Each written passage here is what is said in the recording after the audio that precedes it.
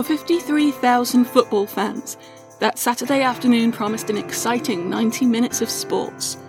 It was the FA Cup semi-final, and almost everyone there had made a special trip to cheer their teams on towards victory. Just 5 minutes after kick-off, however, it was clear that something had gone terribly wrong. People were spilling onto the pitch from behind the goal at the Liverpool end. A police officer ran out to speak to the referee, and the match was abandoned.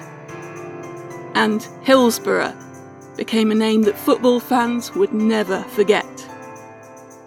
I'm Kari Fay, and this is Great Disasters.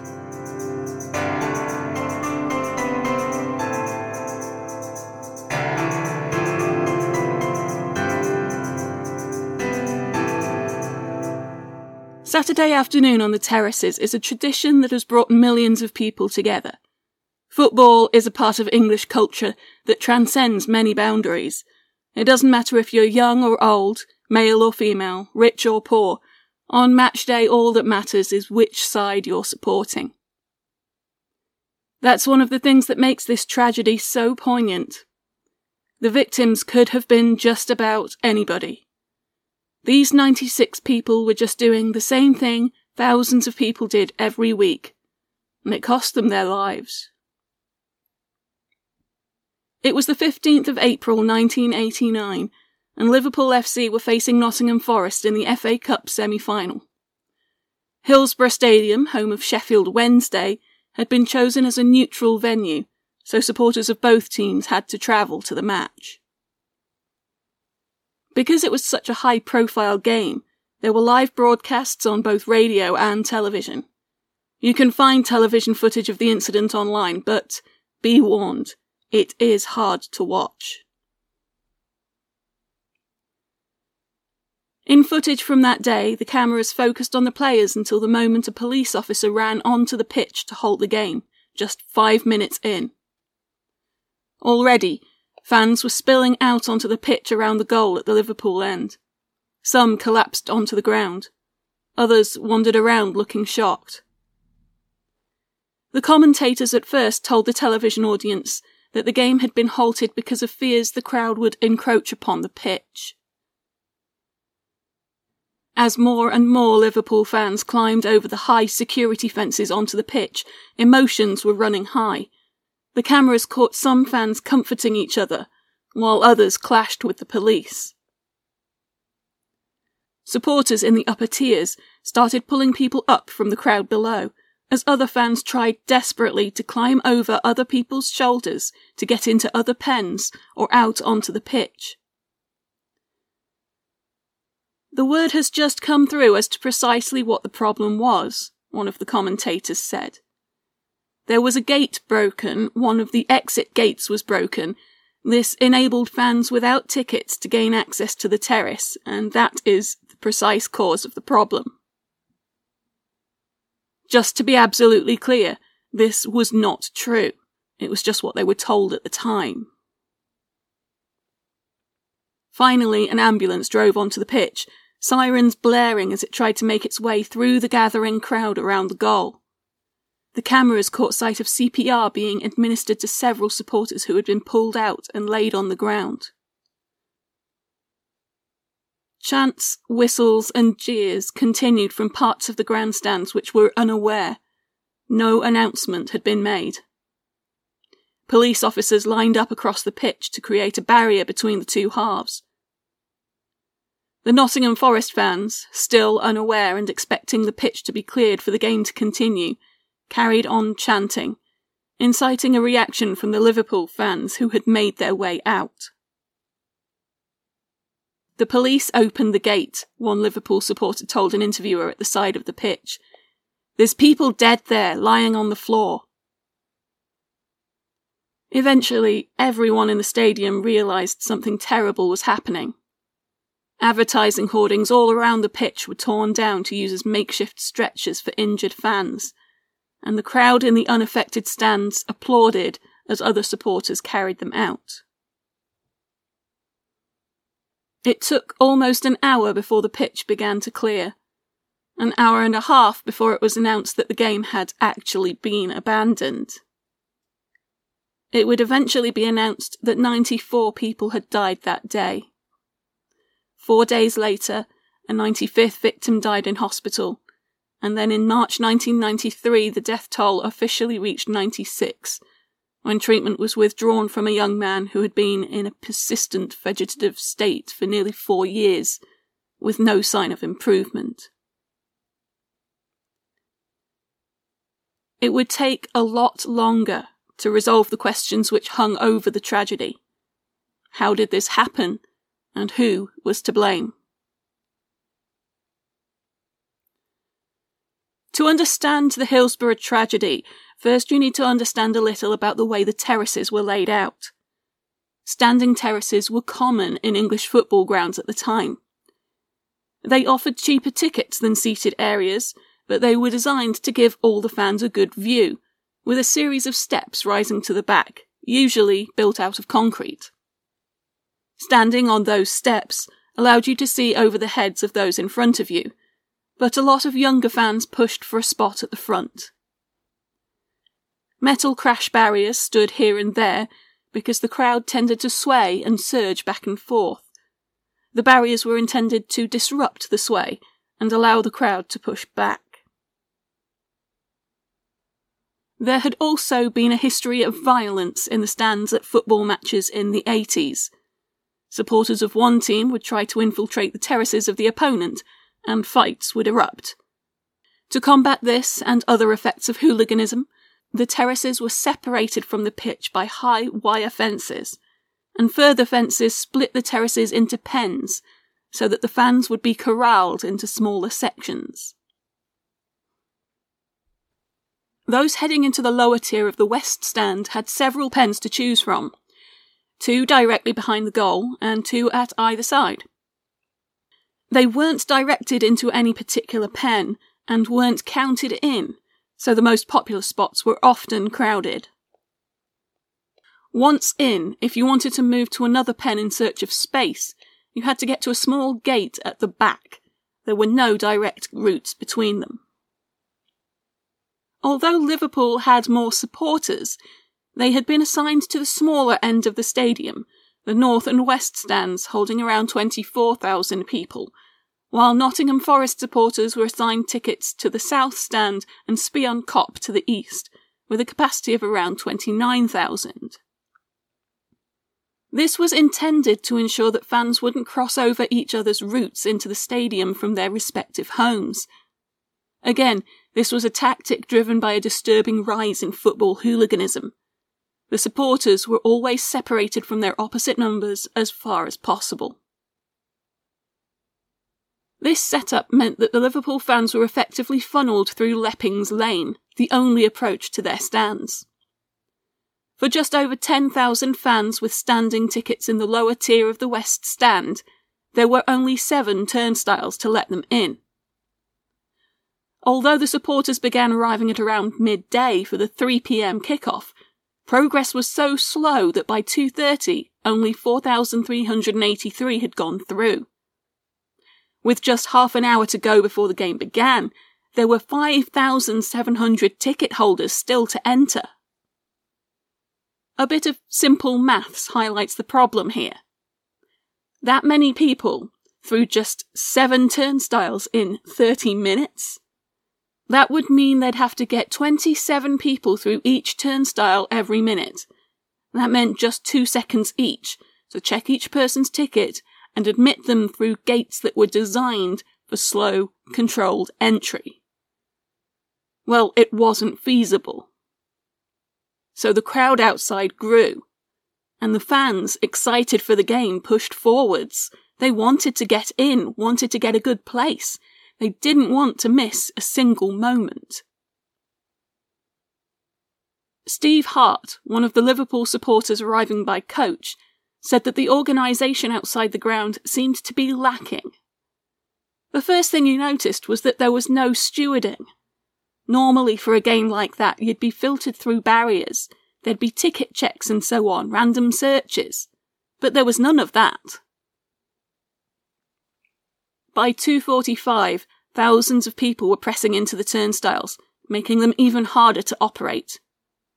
If you presented your ticket at the wrong turnstile or if you were refused entry, the pressure behind you made it impossible to turn back, so people at the front couldn't escape. They were starting to get crushed. Steve Hart again described the scene. The pressure from behind was building up, and even then you could hardly breathe. It was bad. I got trapped up against the wall by the turnstile, and I virtually couldn't move. There was people trying to push the crowd back, and I managed to flip myself round into the turnstile itself. But the pressure from behind was so massive that I didn't stop. I just got propelled straight through. I still had the full ticket in my hand. As the police officers in charge watched, they thought that somebody was going to get killed in the crush outside the stadium. They had to do something. A request was made by radio to the control room. Could the kickoff be delayed? The answer was no. The policy set by match commander David Duckenfield was that a delay would be ordered only if there was some major external factor, such as fog on the Pennines or delay on the motorway, not if spectators merely turned up late, even in large numbers. Still, something had to be done. Another radio request was made. Could they open a gate that was intended to be used as an exit after the match, to relieve the pressure outside the turnstiles? At 2:52, Duckenfield gave the order to open that gate. About 2,000 fans flooded it in. After getting through the turnstile, Steve Hart had waited for his friends. He watched the stewards unlock the gate, and watched the fans come through. They never poured through. They weren't even jogging. It was a steady walk. When it all started being reported over the next few days, the police's official line was that a tanked-up mob had stormed the gates and swarmed in. It weren't like that. People were walking. Loads came in like when the Concertina gate was opened, but they were not running. Most then went straight into a tunnel which led to pens 3 and 4, the ones behind the goal, because it was the most obvious route. Those 2 pens combined were officially rated to hold 2,200 people, and they had already been filling up. There were signs to direct fans to the other pens, which were considerably emptier, but those signs were small and easily overlooked. In fact, the toilets were better signposted. Fans elsewhere around the stadium could see the space. Martin Thompson, who was in the north stand, said that you could clearly see the steps of the terraces either side. I'm sure the police officers who were right there must have been able to see it. At the other end, Danny Rhodes, a Nottingham Forest supporter, could see it too. From where we were standing, the right-hand pen and the one in the corner were virtually empty, and so were the pens to the left, and I remember my friend and me joking that Liverpool hadn't sold their allocation. The problem was, those still trying to get in couldn't see where the space was. As they came through the turnstiles and the now open gate, they saw a large sign above a tunnel which read, in large letters, "Standing," and just about visible at the other end of the tunnel was the bright green grass of the pitch. It was natural that they should all be swept along that way. There was nobody telling them otherwise. Once they started through the tunnel, it sloped down sharply, and the momentum built up and up. Peter Carney was one of the fans still heading through that tunnel when the players came out on the field.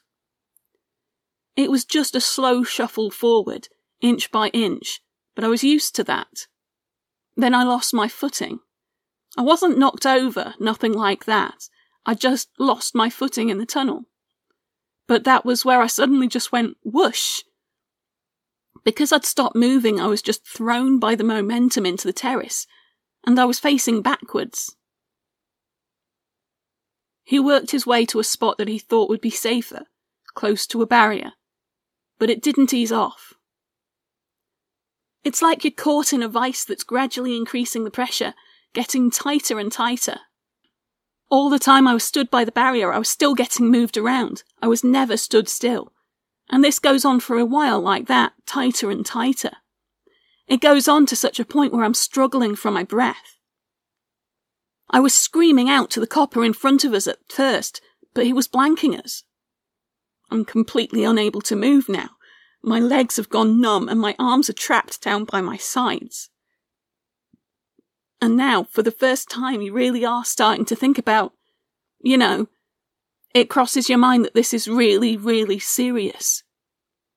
The fella next to me, I couldn't move at all by now, and he's right there turning blue. Still, the copper in front of us was taking no notice. Fans began trying to climb the fences at the sides to escape the crush and get into the less crowded areas. But the fences were specifically designed not to let people over. The crush grew and grew. And at 2:59, a cheer rang out as the game kicked off. Fans at the back pressed forward, anxious not to miss a thing, while the fans at the front were being crushed against the fences. A crush barrier in Pen 3 gave way and people fell on top of each other. Carney could remember seeing one of the players in the periphery of his vision. My eye line just goes higher and higher to the point where I'm just seeing clouds. But it's strange. It's like a pipe vision of a cloud. I'm looking down on myself in the pen, surrounded by this group of people, and my head is lower than them. I'm sinking, below shoulder height to them. And they're this perfect circle, and I'm getting crushed. I'm going down. I'm above their heads, watching myself getting crushed. And the next thing is that everything's black. A series of errors had led to this point. The safe capacity of the standing area had been considerably overestimated. A safety certificate issued 10 years before the incident had stated that 7,200 fans could safely stand in the Leppings Lane terraces. In fact, according to later testimony from expert stadium engineer John Cutlack, they could only safely hold 5,425. Pen 3 alone should only have held 678 people, but on the day there had been up to 1,430 people inside. Despite annual inspections, those figures had never been recalculated. The police had failed to set up a cordon on the approach to the stadium to control the crowd as they arrived and regulate entry. This had been done the previous year, but in 1989 they had 172 fewer officers on duty. They had also closed some of the turnstiles into the stadium in order to keep fans of the opposing teams apart. This, along with the way the stadium itself was designed, made congestion worse. There was simply no way to get all the ticket holders in before kick-off. There were no measures in place to count fans into the individual pens, or close them off when they reached capacity. It had been left to the fans to find their own level. The signage inside the ground was inadequate. More prominent signs to the side pens might have encouraged more fans to go that way. Instead, when the gate was opened, the fans coming through went straight down the tunnel to the central pens, because it was the obvious route. If that tunnel had been closed off, again something that had been done the previous year, fans could instead have been directed to the quieter side pens. Match commander David Duckenfield did have the authority to delay the kickoff, something which had been done 2 years previously. From his position in the control room, he could see the crowded central pens and, on TV monitors, the crowd outside on Leppings Lane. He decided that the game should start as scheduled. Despite all these mistakes, at this point a good response could still have made a huge difference to those involved. That response was not forthcoming. Paul Eason, a senior ambulance officer who was positioned inside the stadium, noticed that something was happening at the Leppings Lane terraces at just past 3 o'clock and walked over to look. He later said that, despite walking in front of the central pens, he did not notice fans being crushed inside. He did not alert the ambulance control room to what was happening. He didn't declare a major incident until 22 minutes past 3. When police requested a fleet of ambulances, they were dispatched. 42 of them lined up outside the ground. Only 2 of them ever made it into the Leppings Lane end of the pitch where they were so desperately needed. The police were still reporting the tragedy as a crowd control issue, so the ambulances were held back. Because they'd had no information on what was happening, those ambulance officers who did make it inside didn't bring essential life-saving equipment in with them. Instead, the response was largely organised by volunteers, the St John's ambulance who were in attendance, and the fans themselves. One of the witnesses that day was Tony O'Keefe. Originally from Liverpool, he had been working with the London Fire Brigade for the last 3 years. He was not only a trained first aider, but also experienced in emergency response. His watch had been called to the King's Cross Underground fire 2 years earlier. That day, however, he was not on duty. Like many others, he was just there to watch the game, but was quick to volunteer when he realised what was going on. I'm standing there watching all these people who had little or no knowledge of first aid just take over. It was the fans, not the authorities, who took control of the situation, getting people onto stretchers, getting them to the first aid point, getting them seen to. Along with several others, he helped to carry 15-year-old Kevin Williams to the first aid point on a hoarding. At that stage, you think you've done the important part. You've got him to where the medical effort is being coordinated. You think, OK, he'll get looked after now. I mean, he wasn't well, but his colour was good. He was breathing.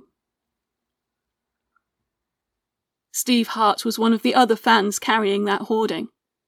Like O'Keefe, he assumed that the teenager would be looked after when they left him. In 1994, he saw an appeal in the Liverpool Echo. Anne Williams, Kevin's mother, was looking for the people who had carried her son on that day. They arranged to meet.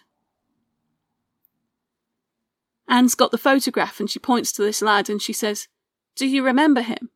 I says, "Yes." She says, "Do you remember carrying him down on the stretcher?" "Remember, the last I've seen of the lad, he's okay. He's getting looked after." So I was expecting her to sort of say, "Here he is." I was thinking he was going to walk in any minute. But she tells me, "Oh, he didn't make it." It was a bit of a shock. I'd always assumed that he'd been okay, the lad. I never knew he hadn't made it. Of the 96 people who had died, only 14 had been admitted to hospital. The rest had been pronounced dead at the scene. Almost unbelievably, the mistakes were not over. There was still worse to come. Fingers were being pointed at the very people who had suffered the most. The Liverpool fans themselves were being blamed. It had already begun before the victims and survivors had even been pulled from the central pens. Match commander David Duckenfield gave the order for the gate to be opened, but then just minutes later asserted that the gate had been broken open by fans outside. This was the message that reached the commentators during the live broadcast. Before the day was even over, it seemed that the investigators had set an unsavoury course.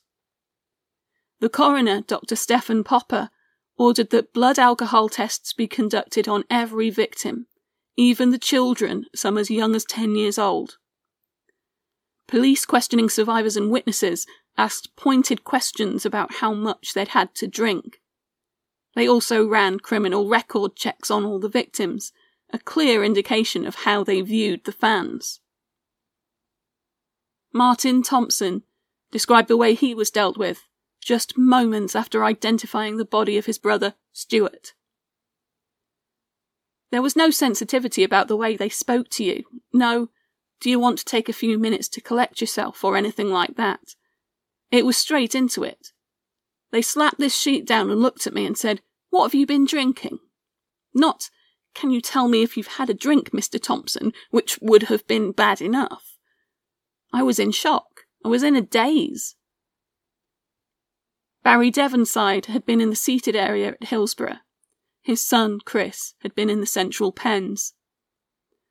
After several hours searching, he finally found his son's body in the makeshift morgue at the gym. Like Thompson, he was given little time to recover his thoughts before questioning.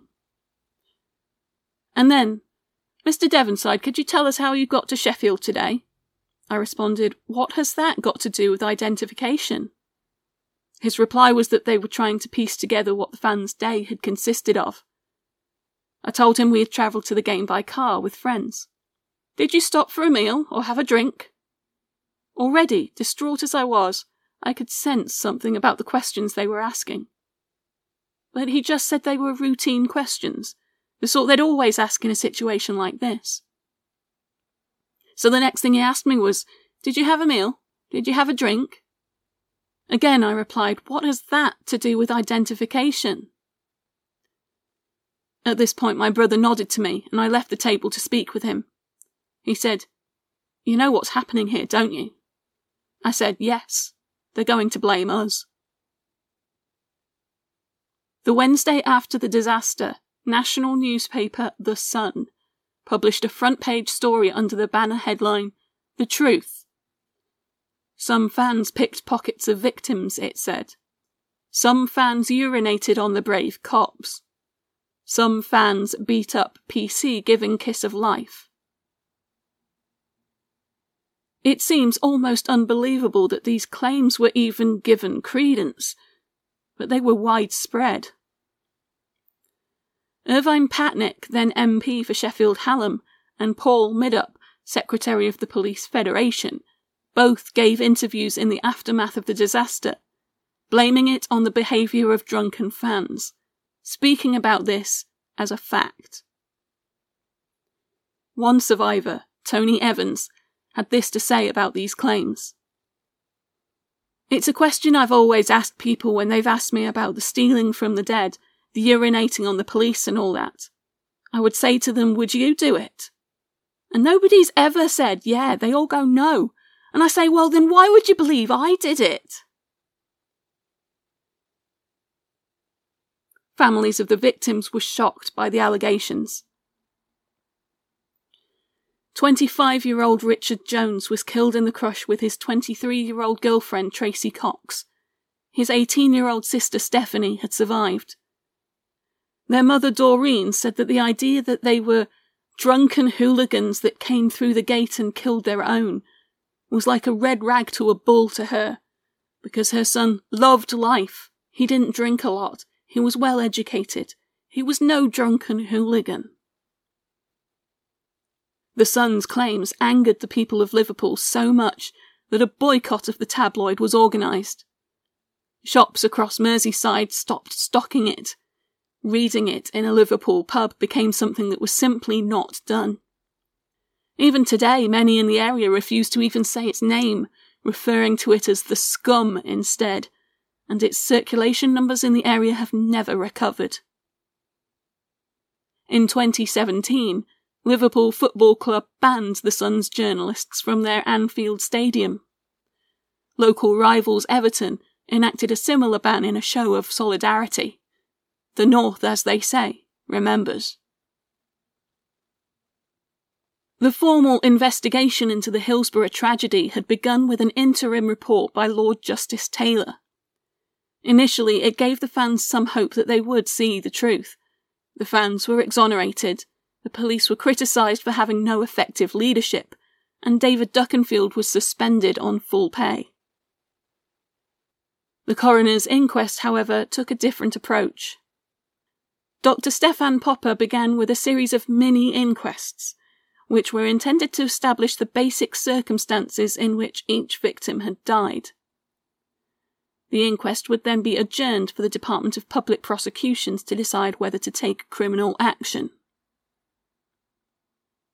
The results of the blood alcohol tests which had been conducted were meticulously announced, even when they were negative, subtly adding to the narrative that alcohol was a contributory factor. The families were not allowed to challenge any of the evidence presented. The Department of Public Prosecutions decided that there would be no criminal proceedings. The coroner's inquest resumed, and Dr. Popper ruled that a cut-off point of 3:15 p.m. would be introduced for all evidence. He said that all the victims were dead by that time, or had sustained their fatal injuries already, and thus any evidence relating to the emergency response thereafter was inadmissible. This would be hugely contentious. Kevin Williams, the teenage boy who had been stretchered away by Tony O'Keefe and Steve Hart at 3:37 p.m., had, according to them, still been breathing at that time. A special constable named Deborah Martin had given an account of carrying him to the gymnasium, close to 4 p.m. She said that he had opened his eyes and said, "Mum." In 1991, the coroner's inquest returned the same verdict for all of the victims: accidental death. The families refused to accept this. Anne Williams, Kevin's mother, personally tracked down witnesses to gather evidence that her son had still been alive after 3:15. She would be one of the leaders of a long campaign for justice, taking her case all the way to the European Court of Human Rights. The families and their supporters discovered evidence of an organised cover-up. Statements made by the police officers on the scene had been edited. They had first handwritten their reports, then typed up a copy. This typed copy had been subjected to a process of review and alteration. Edits were made, often removing any statements that were critical of the police, and then a final clean copy had been typed, and this was signed off.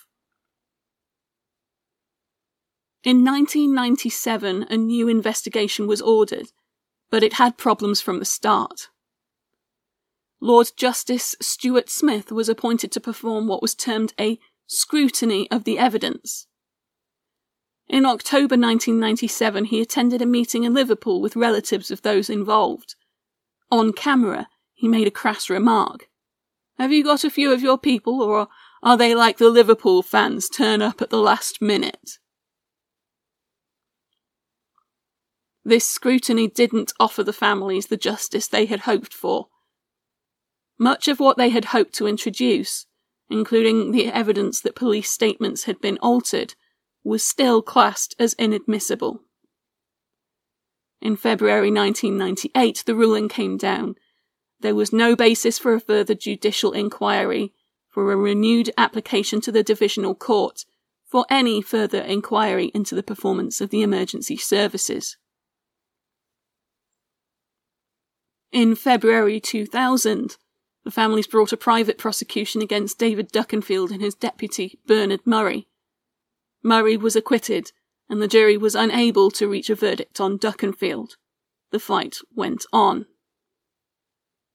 The 20th anniversary of the disaster arrived, and a memorial service was arranged. Andy Burnham, the culture secretary at the time, was asked to speak. He barely got a few words out before a shout came from the crowd. "Justice!" More voices joined in. A chant grew. "Justice for the 96." Burnham stood quietly, nodded, and waited. When he resumed speaking, he put away his notes and spoke about his own experience. He hadn't been at Hillsborough. He had been at the other semi-final taking place that day. He knew people who were there, though. He knew what it was that they wanted. The Hillsborough Independent Panel was instituted that year, chaired by James Jones, the Bishop of Liverpool, It would oversee full public disclosure of documents related to the disaster and its aftermath, and produce a new report. On the 12th of September 2012, the report was released. It had 153 key findings. Just a few of those. It was apparent that the stadium failed to meet minimum standards. It is apparent that the collective policing mindset prioritised crowd control over crowd safety. It is clear that the crush at the Leppings Lane turnstiles outside the stadium was not caused by fans arriving late for the kickoff. The turnstiles were inadequate to process the crowd safely, and the rate of entry insufficient to prevent a dangerous build-up outside the ground. A swifter, more appropriate, better focused, and properly equipped response had the potential to save more lives. The weight placed on alcohol levels, particularly in the coroner's summing up at the inquests, was inappropriate and misleading. The pattern of alcohol consumption among those who died was unremarkable and not exceptional for a social or leisure occasion. The panel found no evidence among the vast number of disclosed documents and many hours of video material to verify the serious allegations of exceptional levels of drunkenness, ticketlessness, or violence among Liverpool fans. There was no evidence that fans had conspired to arrive late at the stadium and force entry, and no evidence that they stole from the dead and dying. Documents show that fans became frustrated by the inadequate response to the unfolding tragedy. The vast majority of fans on the pitch assisted in rescuing and evacuating the injured and the dead. Following this report, the original inquest verdicts were quashed and new inquests ordered. In March 2014, new inquests began. It took a little over 2 years, but finally the 9 jurors returned a verdict of unlawful killing in respect of all 96 victims. In 2017, 6 people, including David Duckenfield, were charged with offences in connection to the Hillsborough disaster. Those cases are yet to be resolved. Anne Williams passed away in April 2013. It's hard to say that there could ever really be justice for the 96. In a fair and just world, they would all have gone home from that match safe and sound. But at least now, the real truth has been told, and the record set straight.